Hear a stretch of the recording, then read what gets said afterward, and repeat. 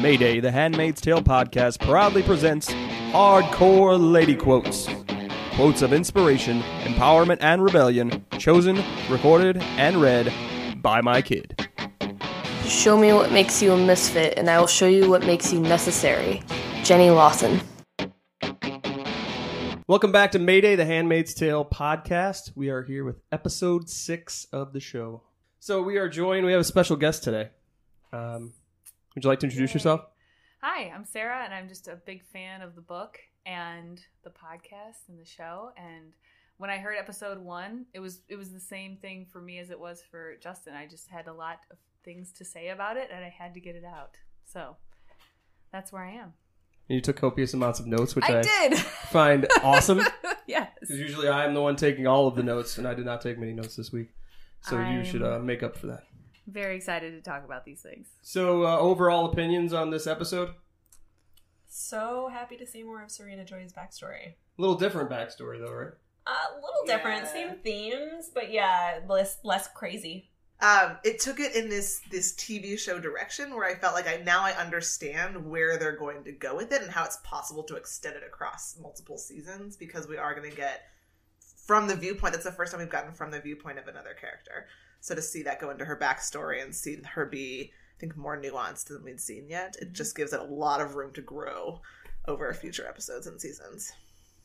And as with all of the other additions outside of the book, I liked where it was going.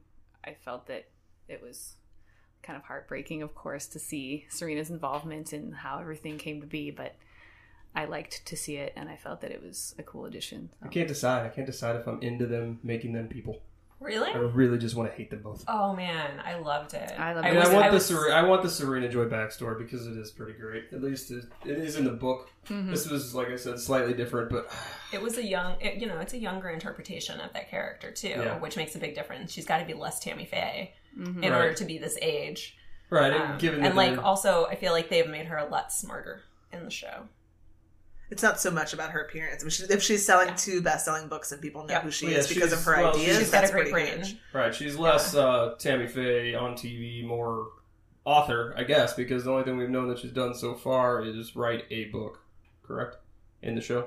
Yeah, and they also, I feel like they made it pretty clear that she was really, steering her husband in the before. You know, she was the reason he was still doing all those things and making progress and, making headway in their mission, air quotes, because it seems like he would have fallen off the bandwagon without her. Yeah, he does seem kind of flaky. Yeah, like he needs a rudder, for sure. For someone sure. to keep pushing him. I think he needs a coach. Looks very discouraged, Coach. The other guys in the group, they don't want to do what they I want to go bomb the place, but I don't know if I want to bomb the place. Just won't listen to me. Well, and he gives her those weepy looks, too. If you'll notice in the show, he kind of looks at her like, oh. Well, did he do reverse Christian Bale Batman voice this week? I don't remember. Did he do super soft talk? Yeah, in the study still. Yeah. Oh, it's the worst. Anyway, it drives me insane. So yeah, that was good. Nick, again, for 10 seconds. 10 seconds of Nick, you get what you get. Yeah, we'll talk about the ending scene, which I had to pause and rewind to make sure he actually said what he said at the end in the way he said it, which, I'll be honest, was a very typical man response for when he says, do you want a glass of water? After she's gone on this 3-minute long rant about that not being her name and how she's angry at herself for telling the woman that she was happy. And let me fix you with a beverage. Give you some water. I was like, what? Wait a minute. Well, that's what he did in the limo thing. He was like, I'm sorry. It's a sorry, not sorry thing, right? Right. I'm so sorry. Please stop having lady emotions. All right, go back back into your this room. We really open off with them at the wall, cleaning the wall, because we learn there are politicians coming in. We learn from Mexico. And so the wall's got to be spick and span. Can't have all that person blood on there. They didn't do a great job. No, I noticed that too. Bloody. It looked Still exactly the bloody. same as it did before. Yeah, that was the one complaint I did have. I was like, at the end, I was like, still lots of blood. Why is everybody Right there leaving? in that region there. Cascading down as you pour the water. Yeah, Janine was, Janine. Very Janine. It's fun! No, but she did say that interesting thing where she was Yes. like, once you get used to something a certain way, Right. that was very telling about... Surprising insight from the crazy lady. Right? Well, Surprising. hey, she's like evil genius or mad genius or Mad something. genius. Like she's the I one did eye like that, knows all. The one eye. We saw another one-eyed one this week. Yeah, that's Yeah. We saw one with no Oh, hand. Yes. Yeah. One that And then clearly all- had scars yeah, on her neck a couple and of her them face. that had some face and neck scars, so the damaged ones, you know. bruised The apples. bruised apples. Ugh. Talk about that. That's crazy. So yeah, she is fantasizing that her and she said it's not fantasizing because it happened. Yeah. So she's just Remembering. remembering as she's scrubbing the bloody wall about her and Nick having sex, and she is on top like she likes to be. Go her. Yeah, go her. man. And I do believe there's some scorekeeping going on. 3 for her, 2 for him. Or no, 2 for him, 3, almost 3 Almost. for She's her. doing mental math. She's Tied. like I think tied. no, Like 2 3.1/4. I don't know. Does it count? Like, is forgot there about any that. like if it doesn't happen, does it not count as any percentage of one? Why would it count if it didn't happen? Oh, that's what I'm asking. Like, if you almost have one, does it count as part of one? No. No. Got to be all or nothing. Would it That's count weird. for you if you almost Yeah. had an orgasm? No, not at all. But I'm also not a female, so I don't know how that. You know. Assume it's the same. Okay, Yeah. I'll assume Just that's think the about same. how bad it would suck if you were at an almost. Yeah. Oh, I It's know the how same. much it sucks when I'm It's at the almost. same. Almost has happened. So, There was some interesting color stuff going on in this series where they I feel like zoomed in on that's her the eyes only reason this scene existed. for the color. Yeah, yeah. Because at the end they have again hailing, getting Stanley Kubrick back from the grave. Right. The waterfall down the steps of blood. Yeah, I couldn't tell if I thought maybe it was a little overhanded or heavy-handed with the eyes zoom in and then it goes to the river and it's very, very blue and then you get this red and the gray. I'm not sure what I thought about that. I felt like the whole time I was watching that scene, I was like, why is it not the Marthas doing this? Well, and this is the whole opening thing for Hulu too. Like they needed something yes. really vibrant. it's Yeah, the been- Hulu opening It's does been one of have- their most popular stills of the show as Yeah. well. That's been really effective for So you kind of got to do that as a showmaker, visual art reasons. Right. Showmaker. whatever the word is. Gotta have somewhere to put your Hush. copy. You need some space on the sides. It's true. So we do learn. I guess that we find out. Did they say that it's Mexicans, or we not find out that it's Mexicans until I'm later on? I don't remember. almost positive that they said Mexican because I remember thinking it in my head, but I don't know.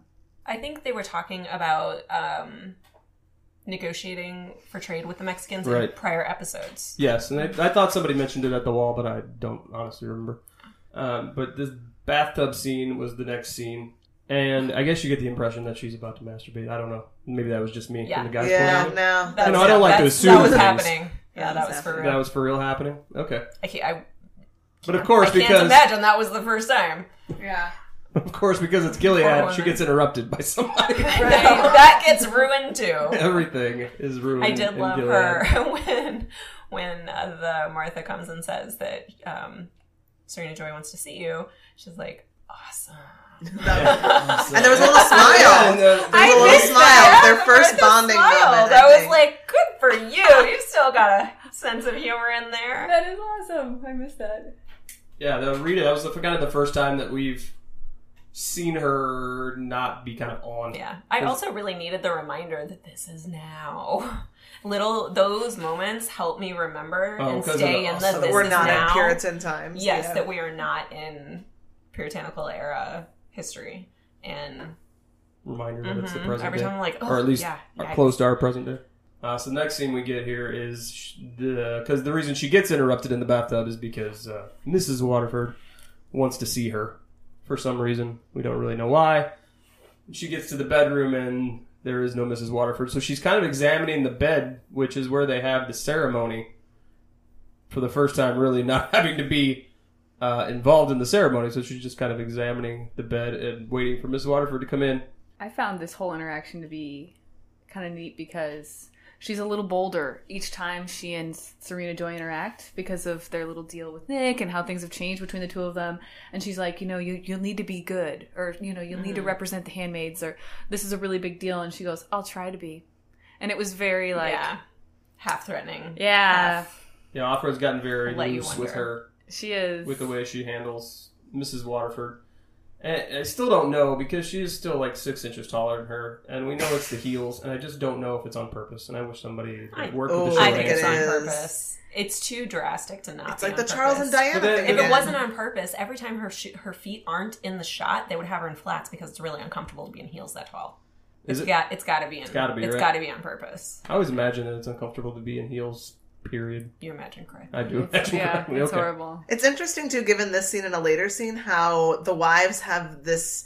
They still have this uniform, but there is a little bit more of a variety. They do get to at least choose what kind of dress that they're Yeah. going to wear, and almost like a shade of tealish blue. I know. Yeah, and I there's saw different that. cuts of everything. Yeah. Like, they can all be wearing There's an illusion really of varied choice for the outfits. wives that there Yeah, not for the yeah. handmaids. Yeah, because later when she's at the big, I don't know what it's even called, dinner. I that was they calling have. it the dinner. Yeah. The dinner. The gala. The gala, it did have a very gala-esque feel to it. So Elegant. she's in the, she's in like a ball gown, more or less. That's satiny, I guess. Is that what we're going for? Satin? Is that what am I doing that right? Yeah, you're thinking of Okay. everything.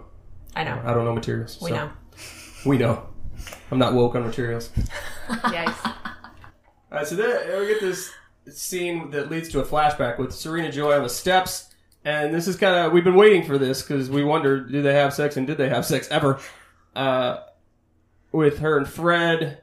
And this is where at they're- times bizarre and disturbing. And It's the Bible quote off, Why? right? Yeah. With the just back and Now, forth of I wonder if this is how it is like at seminary school. If you like, I have a lot of friends who have been to seminary. Yeah? I've not heard that particular version of the story. Did you but read I would the have to article ask them. I sent you? No, I need to. That's what it Okay, was. it really made me think of this scene. So I sent this article to Justin and Rhea. so our Rebecca. next scene that we have. Ooh, I have a comment though on Yeah. Serena Joy in the copulating scene, if you Yeah. will. I Is was that what we're wondering if calling it was.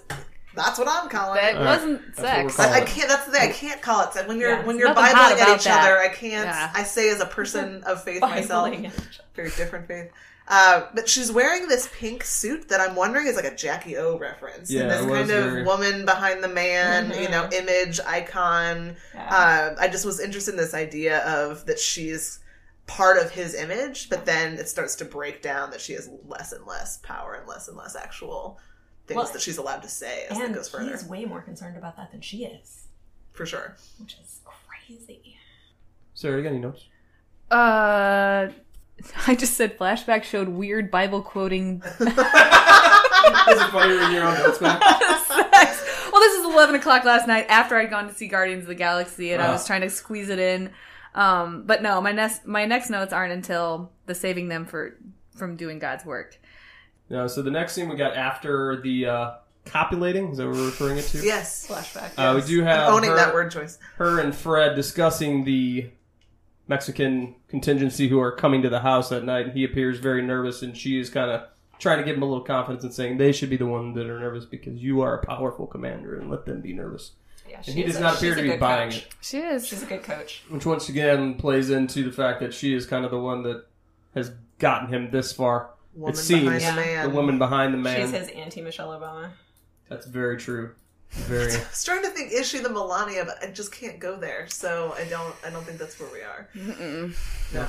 But then we get some hand flirting with Nick and Which Fred was- here. Which is bizarre because again, it's a thing I don't think would happen because they're like Awfully bold. Yeah. awfully bold. We and- get awfully bold in several places Yeah. in this episode. And Nick, I just can't stop being angry at for wanting it all. You know, like this image of the woman who wants it all, which is apparently working and having a child. But for Nick having it all, it's being an eye and getting to have sex with your handmaid. And I just, it makes me angry. I was a little surprised here that they didn't have an aunt in here giving her specific training on what she was supposed to say. Like, they really put a lot of trust that she would... I thought the same thing. Obviously, she's in physical fear for her own safety, then she's not going to say anything totally, rebellious. But you would think they would have a party line that they would want to feed through her, and they just kind of they throw her didn't to the prepare her wolves. really at all, other than to really a kind of broad scope. Don't mess it up. I know you'll be good. I felt like in the room, the Mexican delegation was asking more deep questions than they were expecting. I was just gonna say, So I think they were caught off guard a little bit by that. how could they have expected the woman to go up to her and say, "Are you happy?" I mean, Yeah. that is a I pretty think any of us would have expected that. right. But like when you're the Kool-Aid drinker, Well, and in the moment, it seems almost irrelevant because this is kind of a powerful deal among dignitaries, and then she comes up to her and goes, "Are you happy?" As though she would tell the truth in Right. that situation anyway. So I Yeah. think she was just looking for her to say, "I'm happy," so that she could She feel was better justifying about her own yeah. decision. yeah, totally. So you know, Totally. But I don't that think they make- could have offered Yeah. for that because that's probably not something that happens. Yeah, and that just makes it more frustrating towards the end, where I know. then it ends up not mattering I know. because they Yeah. don't have children wherever she comes from, and Yeah. like, did any of this matter anyway? It was all Yeah. predetermined. Like, was she just doing the questions? I don't know.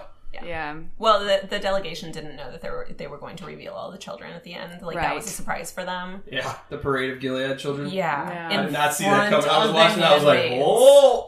That was... It was brilliant and heartbreaking. It changed everything, and you could see like the hearts in everyone's eyes. I mean, that solidified everything. They could have done nothing else except that, and then Yeah, that would parade have... the product of the society that you've built and show them the end product, and Well, and you everything know, else seems to go away. you later know how desperate they are for children, so how could they have gone Well, it's wrong? once again this show with the writing kind of giving you hope and then Yanking ripping it away from you, which seems to be the pattern. So you get that's why It's like having a baby. Rhea came in Having towards the ripped end. I away. was just watching the end today because I was busy with everything else this week, and she was standing in the kitchen, and I was watching the end, and she was saying all the stuff, and I was like, I don't know if this is real. I think this is all her. And she's just watching me. And I was like, shit. The body language, which kind of gave me the impression, like, is this the Mexican ambassador? Is she ambassador? I don't know if I'm doing that right. I think she's the ambassador. I said dignitary. I don't know. Dignitary.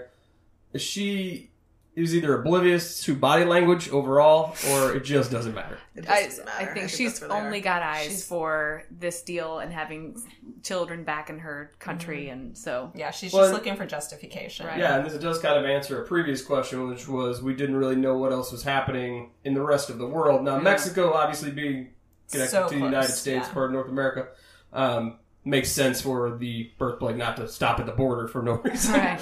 So, which but makes you think that even had she made it into Canada, would that have solved her That's a good problems? point. they're the refuge. It's because cold that's up where there. Margaret The Atwood cold lives. killed the bug. It's But very like, I don't think there's not. I think there wouldn't not be an epidemic in Canada. I think that But they Justin- just would have allowed women to continue All right, being the human. current It's- president would be it's like, like "Hey, girl, They take the I'll vet- cover your pre-existing conditions." Have you seen that meme? No. everyone loves It's the Justin best. Trudeau. He'd Justin be there and Trudeau. he'd be like, "No, no, no, we're not going to do cool. this to women. They deserve the best." I am curious about the size of Gilead again, because we hear that it's everywhere except Alaska and Hawaii.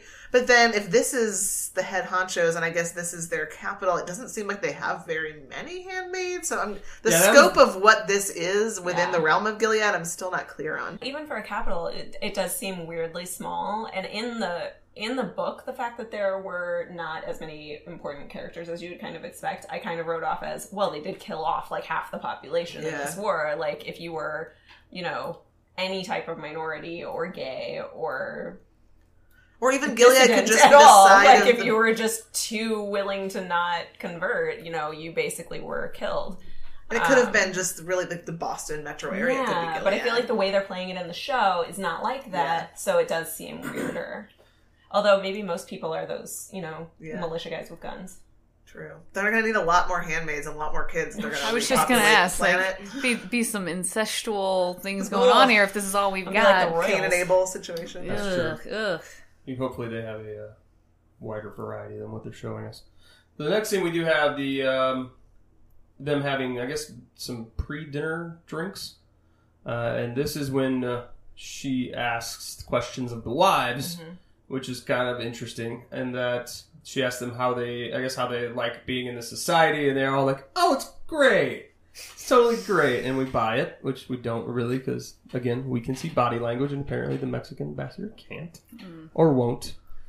And they talk about Serena Joy, and she mentions her book, and asks her how she feels about being in a society like this, to which she just starts spouting off about carbon emissions being reduced by 78%. Yeah, that was a new Yeah, one. but it was good. She was politically Right, yeah. good. Like She she was. saved that. Oh, sure. She was. And I think it's really ironic that the first meeting that any wives get to be in and take part of, she totally saves them. At the end, she starts to falter. Right? That question about how do you feel about... Because there's no good answer to this Right, question. she How do you follows it feel up about with being in a society where women can't read your book? Yeah. And then she starts to hesitate because there's Yeah. no good response to that question. How does she respond again? Does she say, like, it's a small sacrifice to Yes. repopulate? It's the Lord. Remember, Oh, right. the Lord requires a sacrifice. It also goes back to her husband's position that better never means better for everyone. And so you wonder if she's internalized this, this won't be better for me, but it will be better for the earth or for my family. It's clearly I not think better to some for her. extent, just for the wives to survive in that situation, they have to do a lot of self-convincing just to be able to function and live their lives and not be so depressed they kill themselves, because it's you have to convince yourself that it's the right thing to do. But what are your options? You don't have any, and Right. that's why. What happens if you're a wife that doesn't buy it and they send you to the colonies or make you a handmaid? I really don't know. I guess make your handmaid I guess we're to fertile. assume that everybody bought in. Yeah. Well, almost that the kind of men who would succeed in this kind of endeavor would marry the women who would go along with it, right? Yeah. I'm sure that's true, yeah. And like you said, maybe she's telling herself in the future it'll all come back and everything will be okay again once we repopulate and everything's fine. Then we'll read again and everything will go be better. Again, it's a Phyllis Schlafly reference, right? You shouldn't work outside the home except for me because I need to get you this message across. Yes, she does get more Phyllis Schlafly-esque every week. That's kind of more where I thought that they were headed with her character. You know what gets me is seeing her hair down. And even just the symbolism of like the freedom of having a different hairstyle. And it makes them feel so much younger. It does. Instead of in that coiffed, like... I noticed that immediately. So the next scene we have is... I do love this, like, I always love when they can't really get them to do anything else with their hair, but they style it slightly differently, especially for him, to make him try and make it look younger. Yeah. And give him, like, the sport coat and the open... He's pretty trendy there, yeah. Yeah. This is a cool scene because he's like, no, I'm tired. And she was like, I wasn't asking. And you're like, oh, she used to have some pull in this relationship. So then we have the bar scene here where they do make oh no, this is not the bar. This is outside of the movie theater. Killed me. And like, they make this point of showing all these people. Like, I think this is a little over the top. Like, hey, there was a cell phone. Do you remember cell phones? Hey, people had crazy hair. Tattoos. Look at all this stuff. Look at all the things you don't see anymore. Tattoos and exposed arms on women. Right, exactly. And we're swiftly approaching in this scene the one thing that I think speaks to the times, but I also don't know is entirely realistic. When he gets the phone call and he's like, it's happening. And I'm like, we're in the fourth row of a movie theater. And then you're just like, no, that's fine. If you just end it with, it's happening, like we planned. But then he goes on, and there's a lady sitting next to him. Like, if you're that lady, and I know, like, in these days, it's supposed to be modern day, and it's supposed to be now, so you do hear people saying all kinds of crazy stuff when they're on their cell phones or when they're talking, and you're just like, I guess you just write it off as... Doesn't seem like a secure network either, right? Like, your Go plan is texted to you. It just seems like... Yeah, I hope they have, like, some kind of secure cell phone service. BTW, the strikes are happening now. LOL. We do. Bitmoji. As seemingly unrealistic as the execution is here, we at least get how the plan came to be and how it's going to be executed. 3 separate strikes, one on the Congress, then the president, and then the courts. Which I would think after one of those, this is my other issue. Like after one strike where they take out Congress, I'm thinking everybody's in a bunker for a long time. Bunkers. Yeah. I imagined it to be simultaneous. But he said 3 separate. But maybe it's like 1, 2, 3. I'm interpreting that. Okay, maybe I'm interpreting that as 3 separate at 3 different times. But I guess you're interpreting it as 3 separate strikes at the same time. I assumed it was the same time. I assumed it was that. That would make more sense. You can't have one. I was just going literally separate. Although, again, kill Congress. Not the greatest wait. planners. How's it gonna react? 5 days later, president. Boom. You're fine. All right. It didn't seem like that very much. Just hang out. Courts. All right, we win. I don't think that's how it would go. Okay, that makes more sense than was in my head. In the movie theater, too, you get the sense, first of all, that we now understand just how high up he was, right? That he was part of orchestrating the whole deal, but also that he's really conflicted and seems really, lack of confidence is maybe a generous way to describe him, but weak comes to mind, that he just is sitting there looking very worried about it. A little bit pansy-ish. Yes, pansy-ish is maybe a better term. Pansy-ish. All right. That's a thing. He does seem very, he does seem to lack a spine. Yes. More so than he does now. Now? Now that Yeah. they're all in control, he seems to be a Yes. little more... Well, and don't you think that would be a product of his role? Because when you're in power and you're surrounded by other powerful people and none of them are women and women are not allowed to express their opinions, that just becomes your new norm, and so you come to expect it. And you're told you've saved the world. Yeah, right? I mean, even just in that conversation where the other guy comes out in the hallway where Serena Joy was supposed to be talking to them, and he comes out and he's like, "This, well, it's partly our fault. We let them have too much freedom. We should never have let it gotten this far. In the future, it will be better." And, going on about how, They can focus on their so they can focus on their birthing. biological destiny. biological destiny. All right, so our next scene is my next frustrating scene, which is Nick, Worthless Nick. I think I'm about to call him Worthless Nick. That's Like when I fair. used to watch Downton Abbey, I really hated Mary, so I would call her Worthless Mary True story. because she was mostly awful. in She that is show. awful. My mom just got kittens, and the theme of the kittens' names is Forgotten Sisters. And so one of them is named Lady Edith after Downton Abbey, Nobody cared about it. and the other one is named Anne Peggy from Hamilton. Nice. Like Anne Peggy Anne with the Peggy. and. Oh my goodness. is awesome. She could get another one and name it after the Middle Brady Bunch sister. We're gonna need whose to. name I can't recall. She is a forgotten sister. So the big highlight in this scene is they make out in the hallway, which Nope. we were just discussing briefly. Eh. There's no Not no really way, right? happening. They're in this No. old creaky house. There's got to be people everywhere. And she just got slammed in the head with a baton, so you would think the physical memory of the punishment would be fresh in her mind. I don't know. Everybody seems to be Lust is very winning the into moment. it. Lust is definitely winning the moment for both of them. Oh, with that kind of dry spell, wouldn't Lust win a lot of That's moments? a fair point. This is fair. I'll buy the hand rub. You guys were skeptical. I'll buy that, but I will not buy the open hallway makeout. No. Like, Oh, Too yeah, much for me. I'd be willing to bet the bath time fun is a regular occurrence, but this is like too much. Yeah, That's not Too fun. much. Hey, man, Rubber get it where you ducky. can. Get it where you Absolutely. can.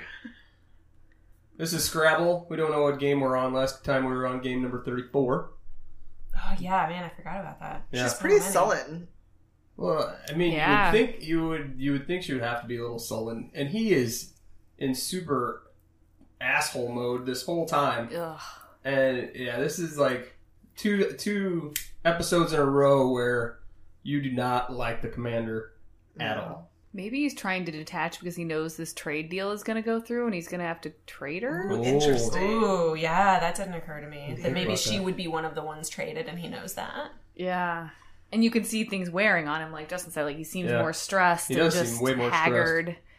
And then she has to hard swallow here and come back and like Oh, flirt yeah. with him, and you I can thought tell that- she's gonna barf. That was some great Some good internal and yeah, it was some good face acting Oh yes. for the internal battle. She does a going lot of on. great face acting in this. Yeah, There's a lot for of- sure. There's a lot of silent moments here that are Because that you are can to only really say a lot. you can only have certain times where she can really outwardly express them, and it's usually not in Yeah. front of anybody else. So they do Yeah. have to convey a lot with just facial expressions. Now there's this total like opposite dynamic that there was before of them being comfortable with each other, and now him Yeah. being very. I don't even know what the word is here. Somebody give me a word. Yeah, he almost It's felt creepy. for a short time. He almost felt like an ally. Almost. Yeah, definitely not an ally. And not at all now. Yeah, now he's like a creepy dude at the bar. Yeah, he does say that's what he does when he's kissing her. He says like you mean it. Yeah. Cool. Creepy. Ugh. Total creeper now. He does have a kind of creeper vibe. Not that he wasn't a creeper before, as a regularly timed racist or rapist. It's Could have been a racist. It could have been a racist. He was racist in the book. There's an interesting conversation I got into this week regarding the racial situation in Gilead. Really? Yeah. There was an article written by a woman who writes for The Undefeated, which is ESPN's I think I've heard kind that. of, Yeah. I don't know what you'd call it, kind of an offshoot. And she wrote about The Handmaid's Tale and talked about how she did not feel that it was realistic. Did she feel like it was depicting a too post-racial society? Yes, did I talk about Yeah. this last week? Yeah. Oh, yeah. I remember. Really? I don't remember talking to you about it, but I've heard that opinion many times, and I do definitely get those feelings. Well, and her noticeable. whole point was Yeah. usually when things outside stressors like the birth plague, the environmental stuff, and all those things, racial tensions escalate Yeah. as opposed to That's true.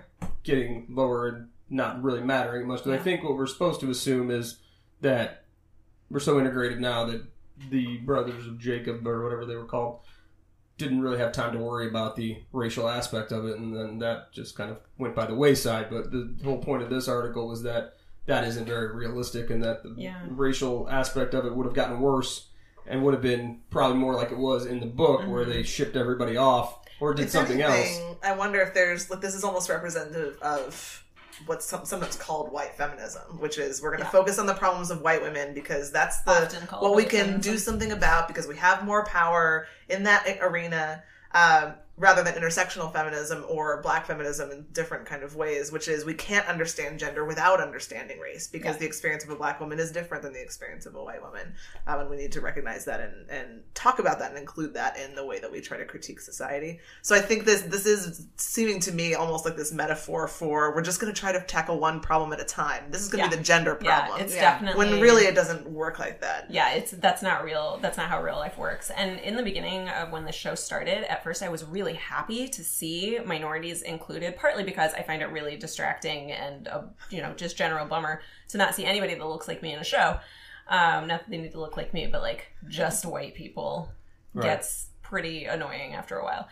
I was really excited about that. I was like, oh, cool. Well, I'm glad. But as it goes on, I keep more and more feeling like I wish they would address why there are minorities there, because it doesn't make sense when you think of it that way. Like either they cared about that or they didn't, and not commenting on it at all seems odd. I kind of originally went into the show with the assumption that it must have been that fertility just was more important. Right. And like that was, it'd be neat to that see they the were commanders so to say focused that. on that. And like, if they had said that, I feel like we wouldn't be having these conversations about like, it's weird. It's weird how nobody talks about race. Well, and I also find it interesting that, yes, Samara Wiley is on the show and she is an African-American woman, but there's really, aside from a few in the Red Center here and there, you don't really see any other...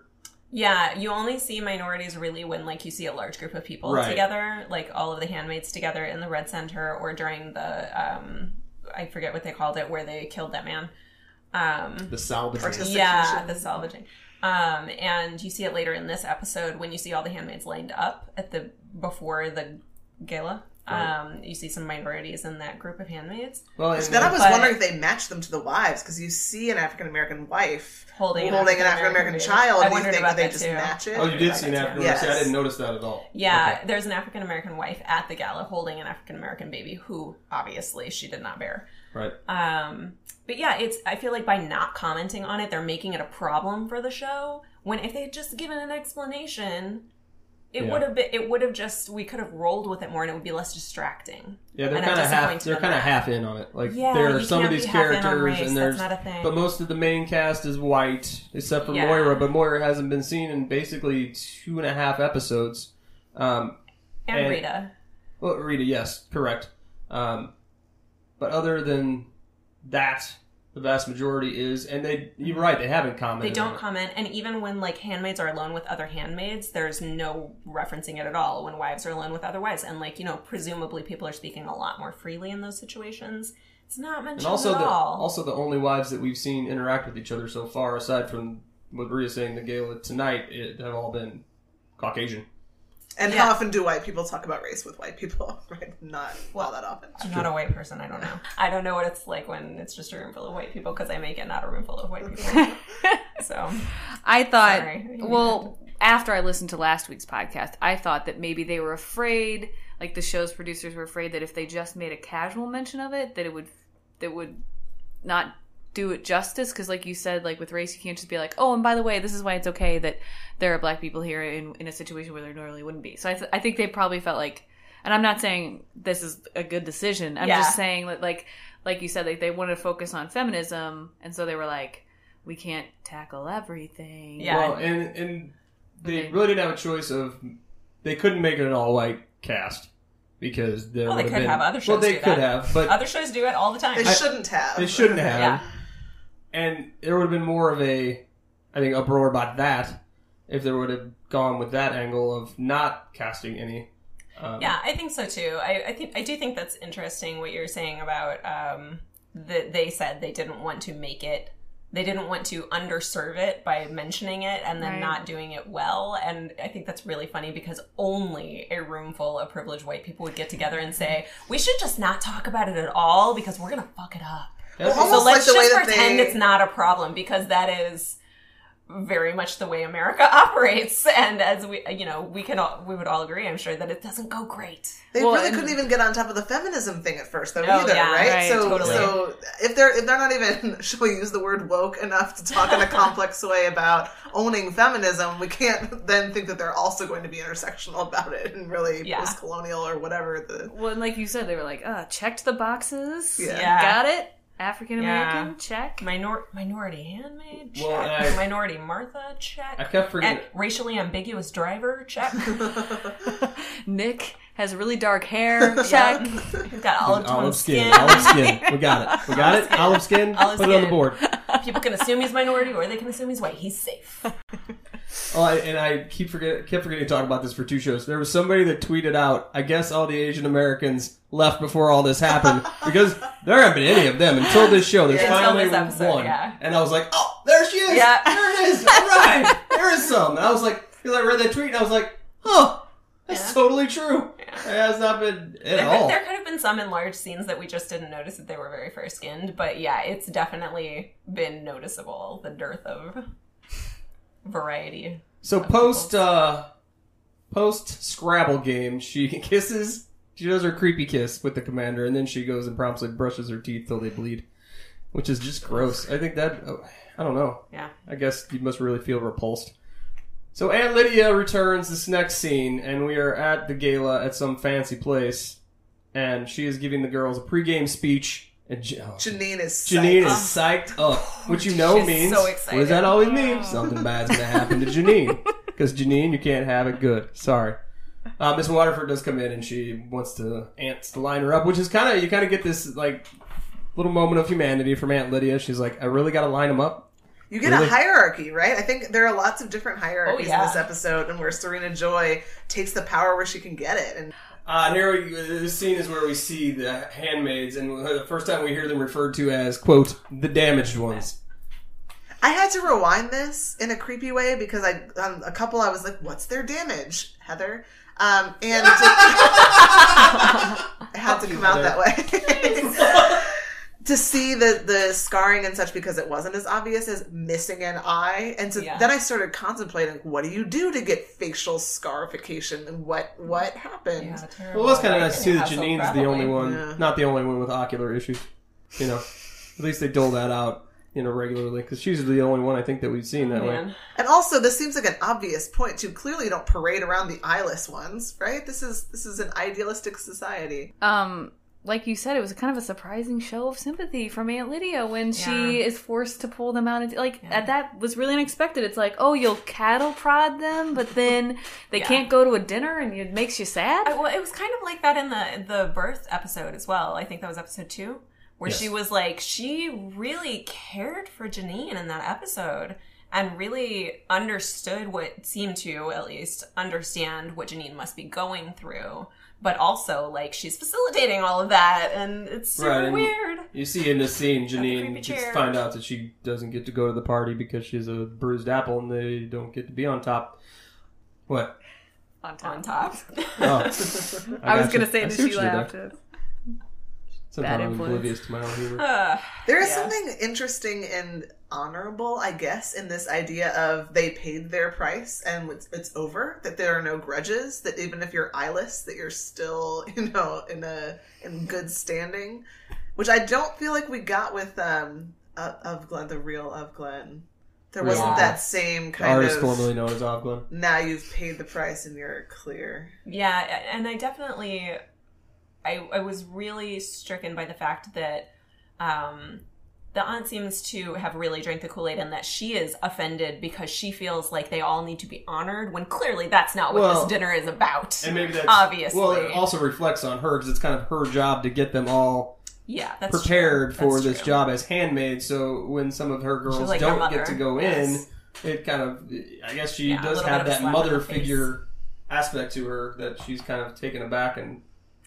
kind of makes her look bad. It almost reflects poorly on her that they can't all go in, and she feels bad, like they're, The one kid that doesn't get to go in. Yeah, your kid that doesn't get invited to the party or something. Now that we have reached the halfway point, I'm going to get us into the interview. I'm going to splice the interview in here. I have an interview with Crystal Martin, who is the program director at LaunchCode's program called Coder Girl. And I had an interview with her, and we talked about what they do, doing cool things in the world of tech for girls and women. So we're going to cut to that right now. We'll be back.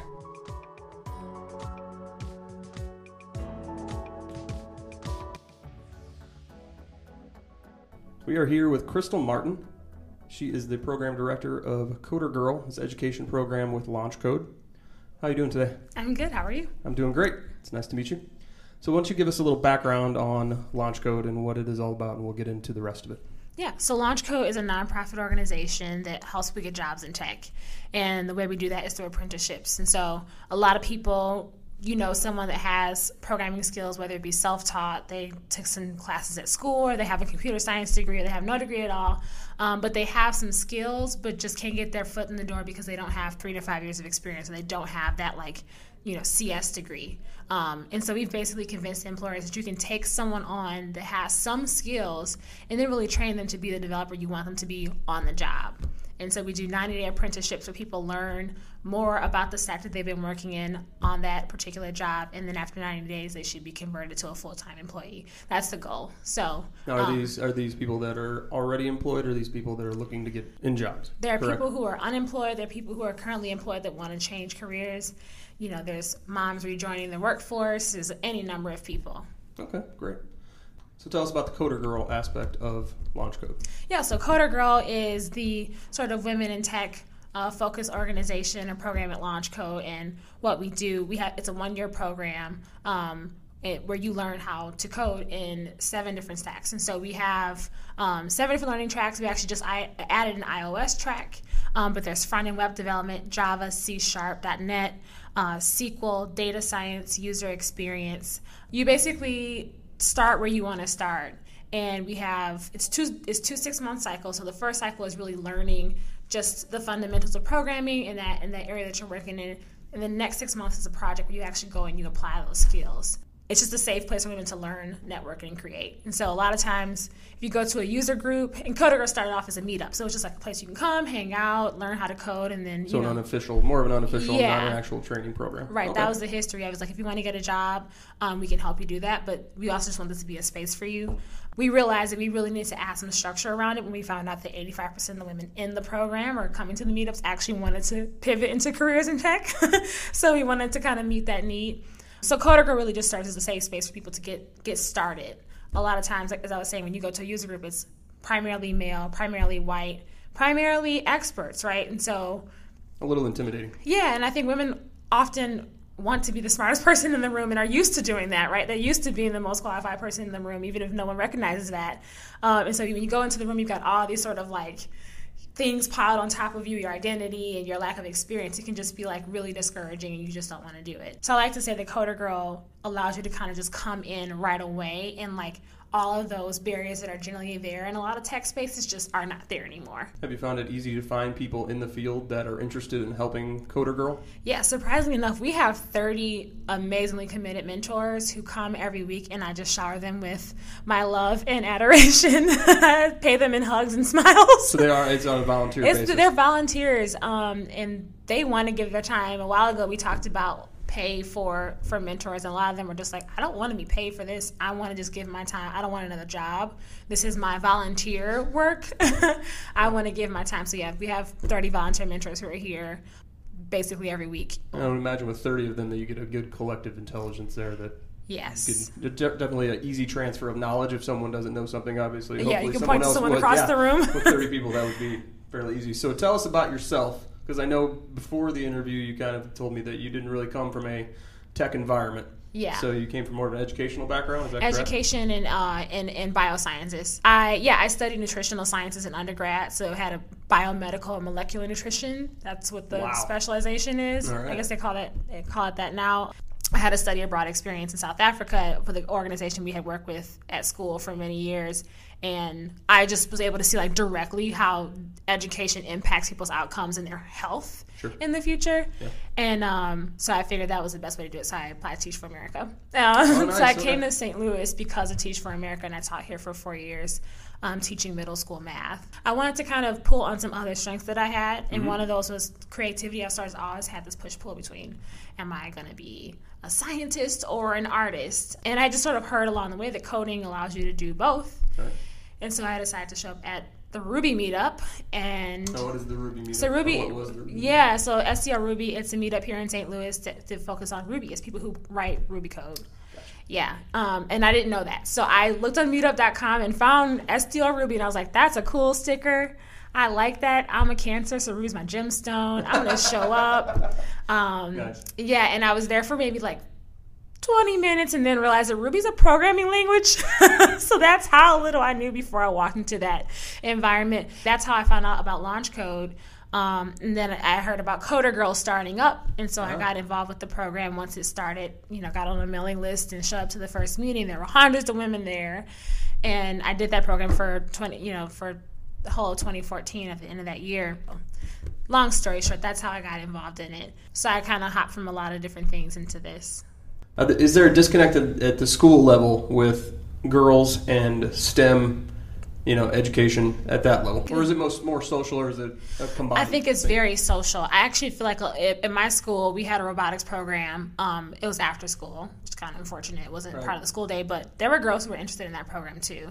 I think in some contexts, the social pieces really, really makes it hard for girls to get into it, because it's like, oh, you don't want to be like the nerdy girl, or you don't want to be the weird geek that like, I don't know, doesn't shower. Like the silly sort of... The stereotypes of what we see in the media as to what a tech person is. Sure. But I think our kids are actually very excited to just do new things, something. Sure. And I think where the disconnect comes, too, is like us having enough knowledge, our educators and our school districts and leaders having enough context and understanding of what tech is and what tech literacy actually is to provide meaningful experiences for students. If I knew what I know now about programming, my math class would have been vastly different. The way you taught math. There would have been, I would have always been drawing connections from computer science or just context. And I tried that, but I think computer science could have really lit up some specific students. So what has been the response overall from the outside of Launch Code, the employers and the community? Has it been fairly positive? I would think it would be, but... No, yeah. I mean, it's been incredibly positive. Our company partners have been really instrumental in just making Launch Code happen, not just with hiring launch coders, which is a really important piece, but just giving their time, mentors, volunteers, TAs, giving their money. So advocating for us when we apply for, grants and foundations to say like, hey, this organization is doing great work and we're involved in it in a variety of ways. So we've definitely gotten a positive response from our community, especially our company partners. And have there been success stories out of this program? Oh yeah, I mean there's tons of them. I kind of like to joke that like our launch coders already have the juice. They already have the talent and the ability. It's just giving people an opportunity, and really like I like to call myself a strengths finder. So like just like actually affirming people and being like, when they're in this environment, there's a support to say like, no, you can actually do this, and and I know you can do this because of these reasons. How much of a factor is the positive reinforcement that you guys provide in the staff? I think especially in the context of Coder Girl, it's everything. Women are constantly being told about what they cannot do. So many things come up against women in the professional workplaces, and I think having this space and then being able to tell someone like you can actually do this is really, really important. Even myself, I like to call myself a developing developer. Like I'm not there all the way. Right. People think I know everything about each stack of Coder Girl, and I definitely do not. But just having the example of the mentors, but also the Coder Girls, like coming in from not knowing anything to being able to do it now is really inspirational for me. So what does that mean for someone sitting in the midst of that program and seeing all that activity? So what's the future of Coder Girl? What's the future? What we really want to do is expand impact. So my next step, or what I see for the future, is like this army of women in tech. Yeah. We do want to expand to at least one of our launch code markets in this year. And where are those other markets right now? So the other markets we have a hub in South Florida, so Miami. Providence, Rhode Island, Kansas City, Missouri, right down the street. And then we have Portland and Seattle that just opened up too. So. And how has the reception been? How long have those facilities been open? It just opened this year. So okay. Seattle, Portland just opened this year. But the response has been good overall. What would be your advice to someone who isn't quite ready to make that move yet? Just do it.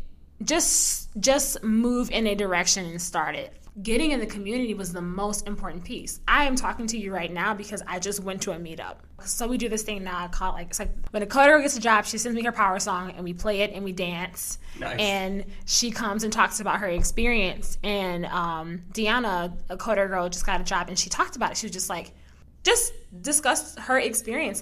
She walked in here and was like, I want to be a data scientist. And I was like, I don't know what that is.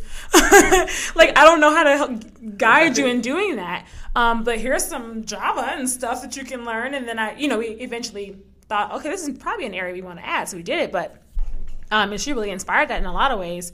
So she just sat down and started learning how to code. And she got a job as a data scientist now. And she managed that all on her own. And she talked about how she decided she wanted to be a data scientist. She started taking classes with Coder Girl and Launch Code, went to the data science meetup, didn't know anything that was happening, met Leslie McIntosh, who is like the woman of data science queen of all time, and she helped lead her to get the skills she needs, put her in positions of power and influence to say, hey, you're going to run this panel and maybe you don't know a whole lot, but you are going to be instrumental in this. And now she has a job in the area that she declared last year. Just walked in and said, I'm doing this. If we have some people out there that want to get in touch with their Coder Girl or Launch Code facility, what would be the best way to go about that?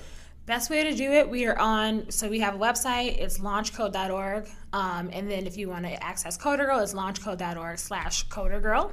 And Coder Girl is also on Facebook, Twitter, and Instagram as @LaunchCoderGirl. Because we also have programming outside of just the classes. We have speaker series events and workshops that center around professional development, empowerment, technical talks, and things like that. So there's a lot of ways you can get engaged.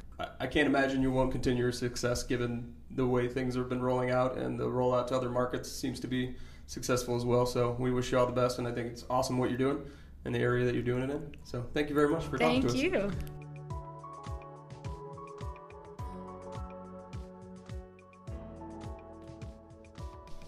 All right, so this next scene, they are in the gala. So I think the really big thing in this scene, other than kind of the optics of the handmaids coming in and sitting down and taking all their stuff off, is Serena, Mrs. Waterford, out here in her now satin ball gown of, this is more green than it is turquoise. It's the Teal It's also family. the lighting, and she's in a yellow environment. And we get a flashback to her scene where she is supposed to be talking to the brothers of Jacob, and Fred comes out, meekly, I might add, and kindly tells her, they won't let you talk. He has his sad eyes on. He does have sad Fred eyes Mr. on. Potato Head sad eyes. That's what we need. For those of you creative people out there, I've seen a lot of things on the Facebook of creative Handmaid's Tale items. We need a Mr. Potato Head and Mrs. Potato Head version. Somebody get on that. Fred Waterford and Serena Waterford. That would be amazing. So yeah, this is the part we talked about earlier where Bro comes out from the meeting of the brothers of Jacob and says, because poor Serena can't talk, it's because we gave them too much freedom and let them have their academic pursuits, and now they expect that, and we're not going to let that happen again, gosh darn it. How do we feel about this scene? My mouth was hanging open. Half a I was step not at all away. surprised, but From horrible. Conversations I have been involved in. Yep. Really? Oh, yes. Oh, yeah. As Yeah. someone who has, let's there's say, somebody out there that's thinking this. And There's several a lot, advanced degrees. There's a lot of people out there that feel this way. Yes. Conversations I've had about dating. Well, if you didn't insist on getting a PhD, you know guys want to date 1 degree down. So you've narrowed the pool for yourself. Wait a minute. Oh, I've had this conversation on multiple occasions. Yes. That men don't want to date women that have That have more degrees one than more them? degree than they do. So Man. you should have thought of that before you entered your doctoral program, because that's gonna turn a lot of men away. I don't even know where to start with that because You're too smart. I know. how dare you be smart? Obviously. It's intimidating. Obviously, that's your problem. You should fix that. Yeah. Right, so we cut back to the gala. Now, I don't know because everyone is surprised, clearly, that Serena Joy gets up and talks. Yes. She does not seem surprised because clearly that's what she was planning in the hallway because she's flashing back to that moment where she didn't get to talk, and gosh darn it, she is going to get to talk this time. No, that is No matter who not what likes that's about. Why? It's because she is a master planner and everybody else sucks in comparison, and she knows how to make this Oh, trade I'm not arguing that She point. knows how to win it over. I'm not arguing that point at all, but they did flash back I'm to the just scene saying, where she this is didn't why get to people think talk, you're and not so woke. now this is her opportunity in front of a much larger contingent, I might add, to finally get her chance to speak. This just starts to become like handmade torture. At Yeah. this It point. is handmade Not only do you have to torture. be here while we show you all these things that you can't have anymore, and we're going to fake recognize you, and then we're going to bring out your children That that you aren't your can't have, children that aren't anymore. yours anymore. It just is like one dig after another. And did anybody else notice that none of the children seem to think anything of that? Like, Oh, the children seem Yeah. thrilled with life. oh yeah, 'Cause how like would they the know? children are just like so happy to be there. They're like, hey, this is really fun. We got to get all dressed up, and now we get to run out there and play. Great. But And like their biological mothers are all standing there watching them with their hearts breaking open on the table, and those kids don't even know. well, they don't know. That's the whole point, That's why right? they're so happy. Well, they are the end-all, be-all Heartbreaking. for this entire thing being. So you would think that So heartbreaking. they would be taken probably better care of than anyone else in Gilead. You would think that the children have it the best out of everybody. Well, at least the boys do. Yeah, that's interesting. Do they touch on that in the book, like how the Girls are being girls raised. of I don't remember. Gilead. You see that flash earlier where she's out walking with her partner. I think this is with the original Upland, and they pass the girls at the school, and clearly it's a segregated school because it's just girls. Has to And be. they're walking out and they're wearing little pink dresses. And I thought about it a lot then. Like, are they segregated in school? What? no, keep talking. They would have to be because the boys were reading and the girls aren't. So. Oh yeah, Yeah. that's a good point. Like I was trying to figure out why they would be segregated so young, but yeah, that totally makes sense because they're read- really educating the boys. Right. She does in the book have this reflection on realizing at what age the children won't have known the difference. All right. And that Right. they'll grown up knowing that this is the way things are versus Right. the way things are now. Just like Janine said in the beginning, once you get used to things Yeah. being a certain way, like it's That's just your Well, reality. there's several mentions of that in this show. I forget if it's Aunt Lydia or someone in one of the earlier episodes says ordinary is just what you're used to. Yeah, I think it's Aunt Lydia. Kind of hammering that home a little that bit. theme in this show. So these outfits on the boys look very Hitler Youth to me. I'd No, like to I know- thought that about the commanders with their fancy outfits. It felt very. I don't know what the word I'm Let me looking know if I'm for. wrong.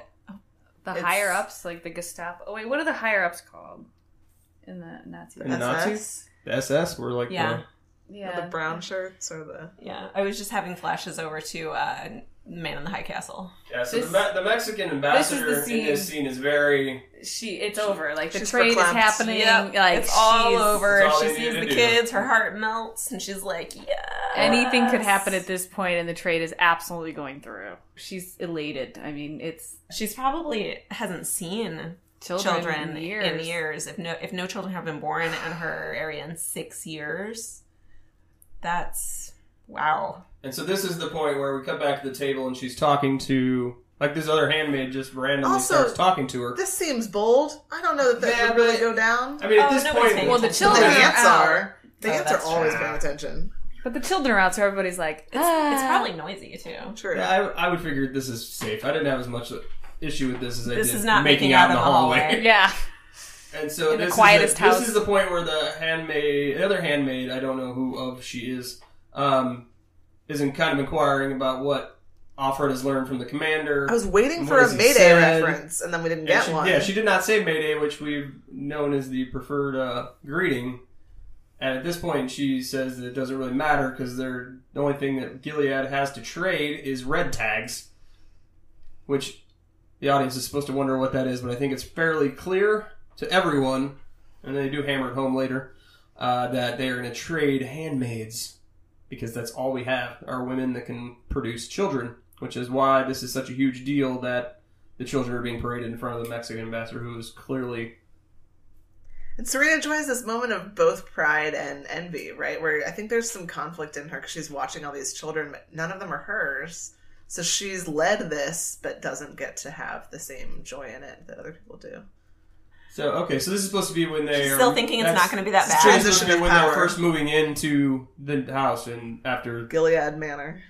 Okay, well that makes more sense then. All her blue Yeah. dresses in the box. Now, I don't know if we've talked about this, but the symbolism of the blue. Have we talked about why their color is blue? Not. No. I did read something a number of weeks ago. I just never brought it up about how the blue is for the Virgin Mary because the Virgin Mary is Renaissance. that is the symbol Italian. for the wives, which is why the blue is their symbol. So, there was an interview video that I posted on Twitter, I believe, the other day from the costume designer who did all the costumes for Handmaid's Tale, and she was talking about how she wanted the red. Well, the red is obvious. I mean, the It's red's already obviously the color, but she bleed. wanted to make it look like as much like blood Mm-hmm. as possible. That was what the symbolism was there. When we first had the scene where her and Moira escape from the Red Center, they are showing the rest of the city where they're taking everything out of the buildings. And so I guess we're supposed to think that this is them having taken over.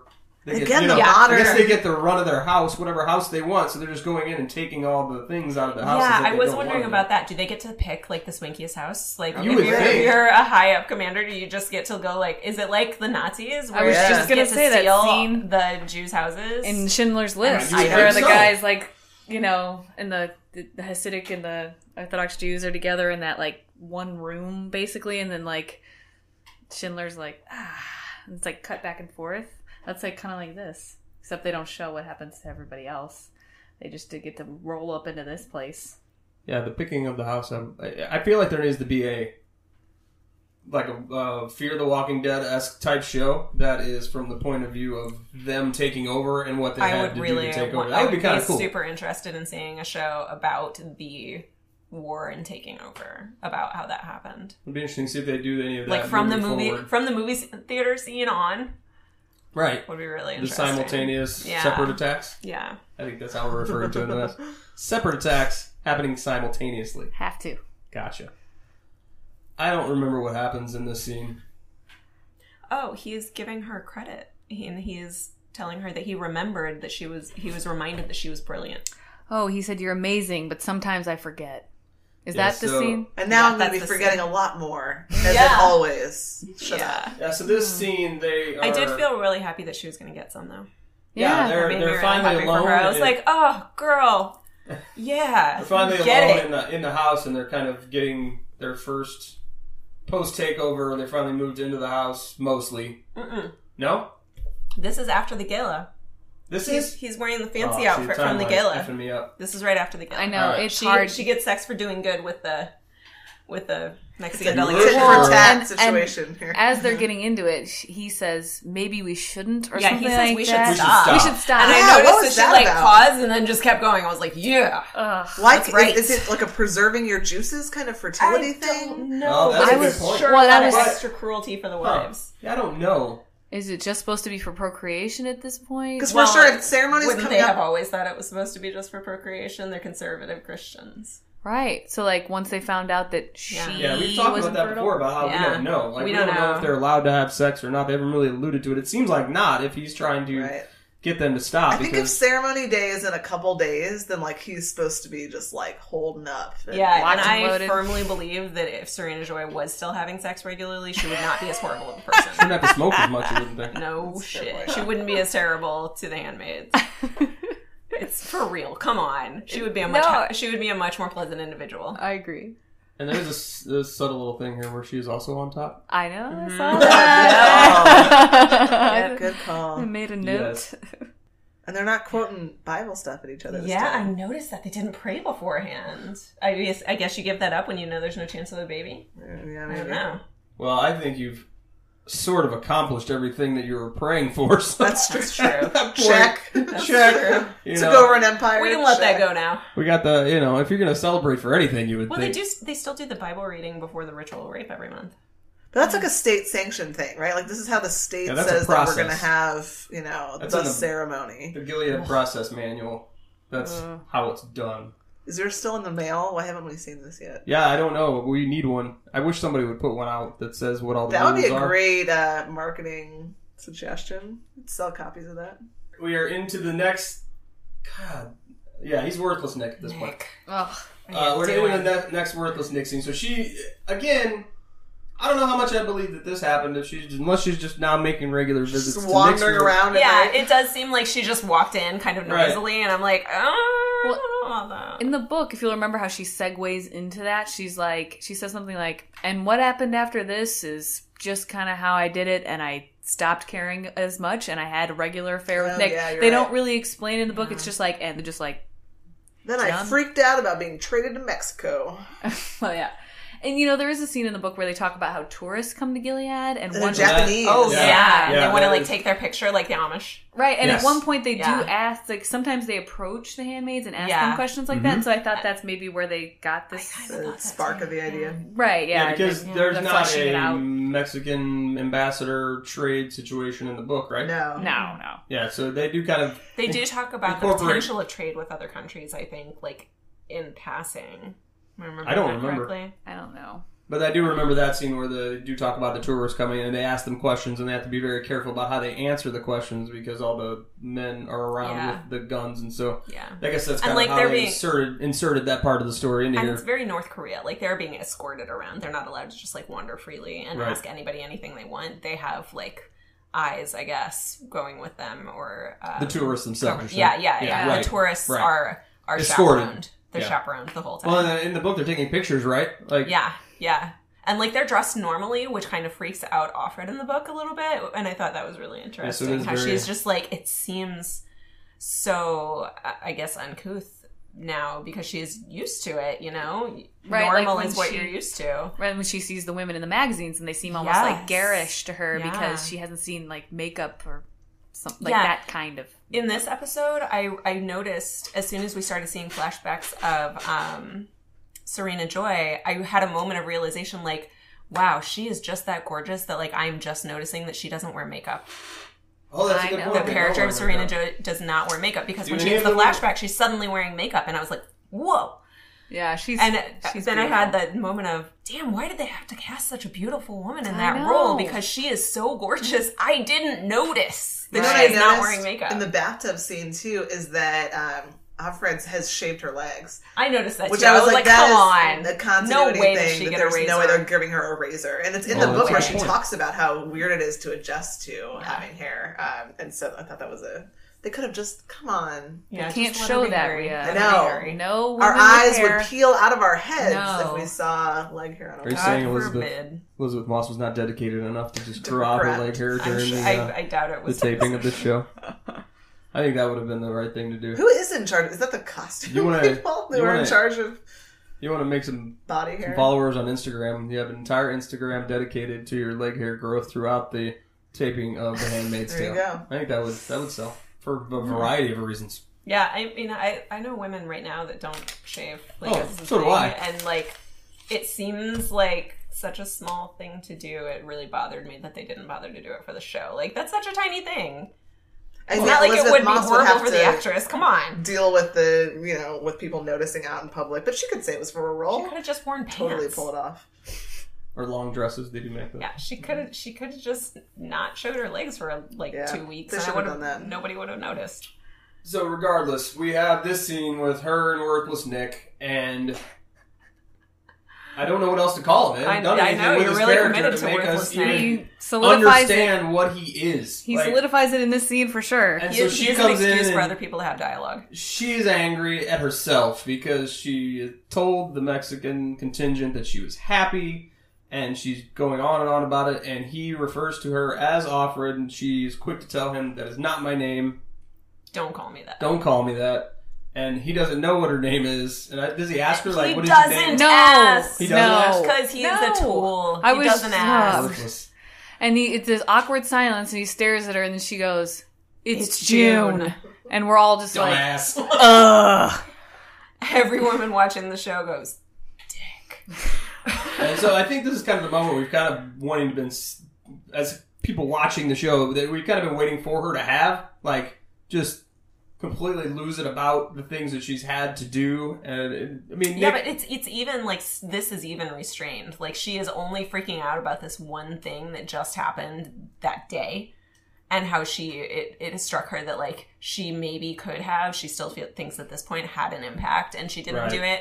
She's not even freaking out about the entire situation of the world being completely fucked up. No. Her freak out is even very restrained and limited. It's true. So then he finally says, nice to meet you, Offred. And I don't know if that was supposed to redeem Nick a little, if you were supposed to melt. It didn't. But I was like, no, you messed that up. Yeah, I still, until this episode, still had hope that they would make him an interesting character, and I've given up. Yeah, I gave up. You should. This house is gorgeous. Can I just say this whole garden breakfast like nook atrium area thing, like whatever this is. Yeah, like a horticulture. And so still at this point, if you're watching the show normally, you're still thinking that maybe there's a chance that the Mexican ambassador really does care. Also, and it kind of goes all out the window in this last scene. Zero chance that they would leave her alone with them. I thought so too. Yeah, no, I don't either. She does for say that long. we're early when they walk in. She says, "Oh, sorry, we're a little bit early." And so like no that rush. kind of explains it a little bit, but I saw them being alone for like 35 seconds, This but is not a long this time. long drawn out thing. By the way, second time this episode that a woman is placated with dessert and candy. Oh, good call. Because Janine, Oh, Janine, yeah. when A they make her plate full go of to desserts. a tray full of desserts, says Aunt Lydia. Where's my tray full of dessert? I would like a tray full of dessert. I had a Handmaid's Tale nightmare last night. I'm trying to make this point about how the stereotypical That's thing terrible. you buy women with desserts, and here we go. Everybody wants desserts. I fit the stereotype. No, I don't it's want not a desserts. woman thing. Fine. All No. people want desserts, except for Tiana, but everybody else want wants desserts. desserts. Okay, not men or women, all people. Except The I exception just proves the want rule. beer. I don't want desserts. Just give me the beer. All right. a heavy beer. I'll take Tiana's. A stout. Yeah, you can have my dessert and I'll take your beer. We'll split it. Right, I was going to We'll say, trade, it'll be great. we do a trade. So, yeah, we're hoping in this scene that the Mexican ambassador is going to do something. And this is the point where I was watching this and I'm going, are they pulling a Fight Club on me? Where this isn't happening. Right. All right, so about midway through this scene, you finally learn that it really doesn't matter, Offred, what you have to tell me or how awful your situation is, because, again, nothing else matters except for the children and the having of them and the fact that her city has not had any in 6 years. I don't think it's even her city. I think it's like her state. Is it the state? Yeah. Okay, we don't know because they Yeah, rename I everything, think and they do, yeah. and it's Mexico, so maybe Mexico's the same. I don't know. We don't really know. They don't really give us a what else happens to the other countries. Like, have all the other countries gone to a new form of government? Well, I also am thinking in this scene about the times that this is very real to our situation. That I'm sure that our ambassadors and our other dignitaries meet people who tell them horrible stories about the lives that they're living, and all we can do is say, sorry, that's not part of what I'm doing right now. Go back to your famine, or go back to your war-torn situation, or go back to your Sexual slavery. right. We're gonna propose a bill in our Congress about it, and then in several years that will peter out, and nothing will happen. So this isn't so far, I think, from our reality. So at this point, we've learned, yes, that it doesn't matter. We're going to trade the handmaids for whatever Mexico is offering, which they never really do say. She goes, what is it? Fucking chocolate? Something like that. Like, what am I being traded for? Yeah. Like just the insult of being traded in the first place, and then is it worse knowing what you're going to be traded for? Just adds insult I wouldn't to want to injury. know. I wouldn't want Because to you're know. an object at that point anyway, right? Yeah. So Well, what would redeem it even vaguely, you know? Nothing. Oranges? Nothing would redeem it. bars No. of gold. So Kittens. Also, we haven't talked about. I don't know her name, the actress from that's playing the Mexican delegate. But Oh. she's awesome. yeah, she's really I've good. seen her in other things. She is always awesome. Can really command a room. And it makes perfect sense, connecting back to the child scene, how happy she was. Yeah. So when the commander walks in on them talking in the beautiful atrium, I can't believe it's not more awkward. What the hell? Because she's like crying. clearly crying and like she's going through something emotional, which really obviously would say to me like, "Whoa, they were just Your talking handmaid just spilled the talking some heavy beans." shit." And he either doesn't notice or is confident enough that it's not going to change anything, that he doesn't care. But like, still, wouldn't he be wanting to like punish her or something? Because surely she's not allowed to do that. And none of that happens. I was very and then confused. she immediately gets left alone with this guy. Right. Which would never have happened if she was assistant? caught crying with the Mexican dignitary. Right. Like, leave her alone with a strange man from another country that doesn't Yeah, and conform to our rules? I don't think so. I didn't know if he didn't react to the way she was, the way she was crying because he wanted to play it off like, oh, nothing, nothing to see here. Not going to even acknowledge it because if I acknowledge it, then it makes it even weirder. Yeah. So yeah, I didn't know. And then, they do again. Well, but then he offers to help. So, like, clearly what she said did have an impact on him. He offers maybe to help, maybe to sabotage her. We don't know. Yeah, so then contact her husband. That's some really specific information. The end of this Yeah. scene, she says, I want to help you. The other man, I don't know what his name is. They don't ever say his name. Who is with the ambassador, and he says, I want to help you in your situation. I can get a message to your husband, to which everyone is like, oh, we thought he was dead. Yeah. Including but her. They conspicuously never let us see. Right. They knew never let us see. There's only gunshot sounds, which could mean a lot of things. Could have faked it, could have just, winged him. Or, taken off. Named him, you Maimed never know. him. They like to do that. Some big fans of that in Gilead.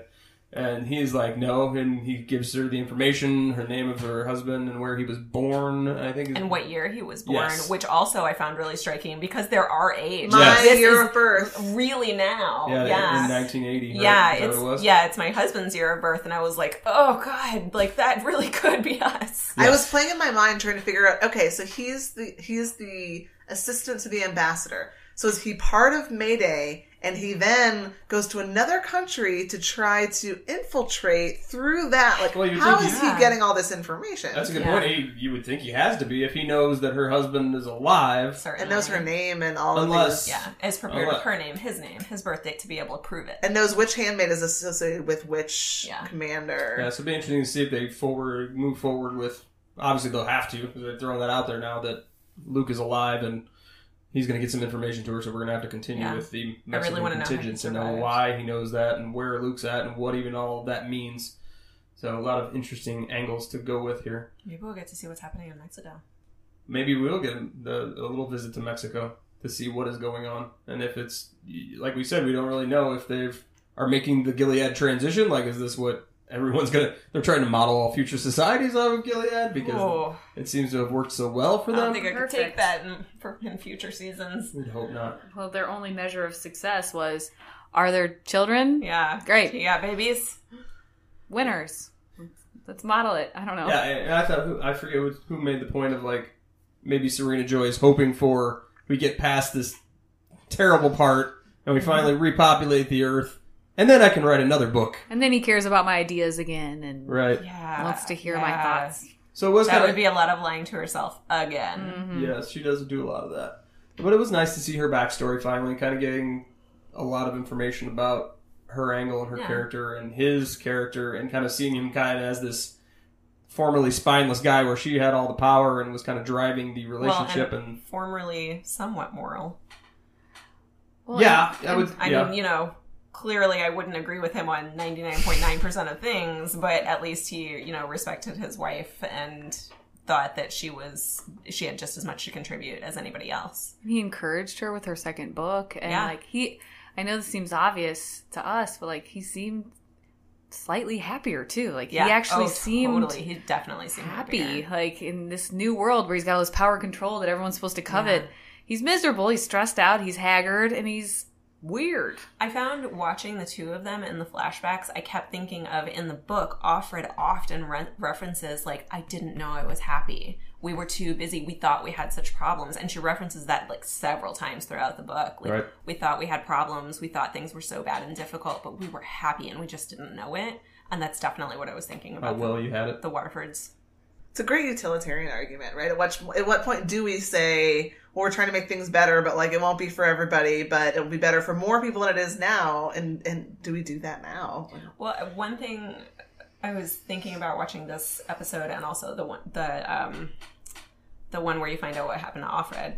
I was thinking about how I had read at some point that Margaret Atwood said that she didn't put, one of the rules she made for herself when she was writing the book in 1984 was to not put anything in the book that didn't already happen Right. somewhere in the world. Mm-hmm. Yep. And Or in history. how at some horrifying time. it is for us as extremely privileged individuals to watch this and have it look and feel and sound like our society, like on crack, and that this is reality for people in other parts of the world and even here sometimes. And it's sickening to think about, but it's also a really rude awakening to what kind of privilege we have. I would agree. And that was a part of the Holocaust. But like in the memoir I Totally teach, should leave it in. in the memoir I teach, there's this part where it was like we had somewhat modern technology in the 30s and 40s, and so like whenever Ellie's family ends up going to the ghettos or maybe the camps itself, everyone was like, but we have radios, we have modern means of communication. Like, how do we not know about this? And like the Jews that met them at the camp were so upset that they hadn't found out about it and that they had gone there. And like there was all of this, like, this can't happen in modern times. This is 1938 or 41 or whatever. Like, and that was the whole thing about the Holocaust. It's like, how could this happen in modern society? Like, yeah, sure, in the 500 BC or whatever. Like, yeah, before there was Modern electronic forms of means of communication. communication. right. But Yeah. now, like, how could this have happened to this scale in this time period? Yeah, it'd be interesting Because to see people if like they. to look the other way. It'd be interesting to see if they flesh that out at all. I mean, I think they're going to have to show like the actual attacks and how they happened and how they did the actual logistics of the takeover. And the media aspect of it, because we've got so much yeah. happening in our media right now with fake news and Yeah. everything, and it must have been like, well, and Gilead came over and took control of the media and told the narrative, and that's what everybody did, and Our government's Well, already and they- trying to take Exactly. Right, and probably Yeah, that's much like they happening did, right now. much So- like they did the doctors. They probably rounded up the journalists and anyone who worked for any media outlet that didn't serve On their the purposes. wall. Put them on the wall. Yep. Clean up the blood later. I made the mistake of reading the comments section of an article about The No, Handmaid's Tale. Don't do that. And how real it could be, and all, because the article itself is like, this is how The Handmaid's Tale could actually really happen to us now, and like it's scary and it freaks me out, and that's why I clicked on it originally. And the article itself was good, and the comments section was like, as you're typing this from your iPhone, and there were all these like ridiculous arguments about how that could never happen to us, and The comment section is where Oh society God, goes yeah. to die. I really have a hard time with people who try to argue that this could never happen. It could because they absolutely say like happen. one of the arguments was, as you're typing this from your iPhone, as though if you own an iPhone, bad things immune. can't happen to you or Yeah. something. Like, I don't know. that your privilege might make you immune. What it makes you immune to is reality, Right. And that is how this stuff happens. And Well, and a lot. I've seen a lot, and I think it's a conversation to maybe tease for next week because this late We're in way the show over. we're way over. yeah.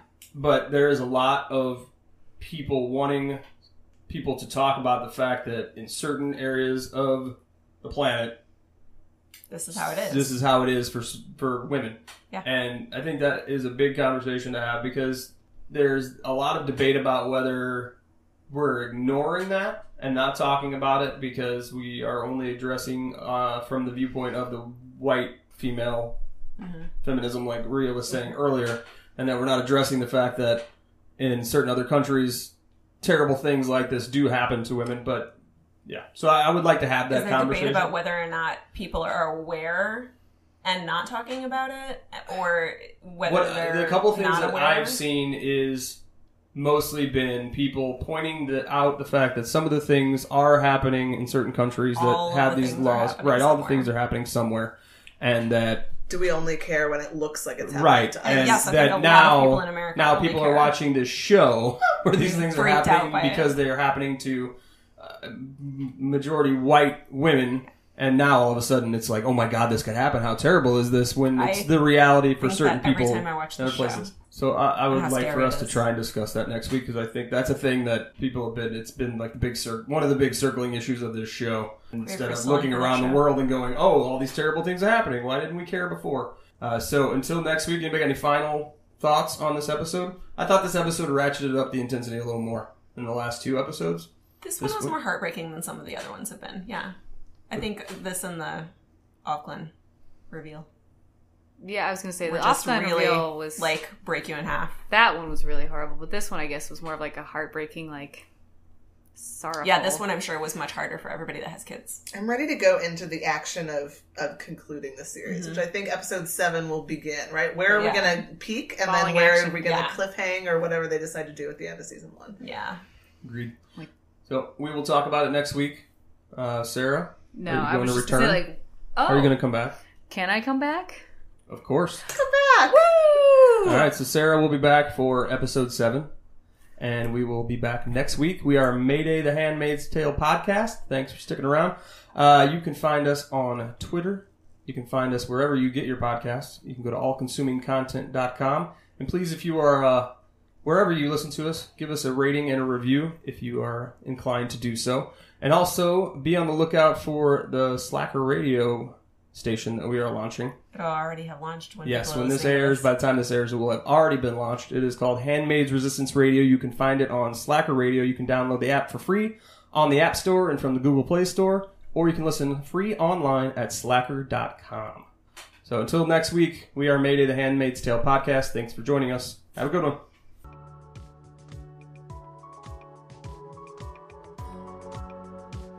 Thanks for listening to this edition of Mayday, the Handmaid's Tale podcast. You can find us on Twitter at Handmaid Podcast. You can find us on Instagram as well, and on Facebook. On behalf of everyone here at the show, thanks, and we'll see you next week.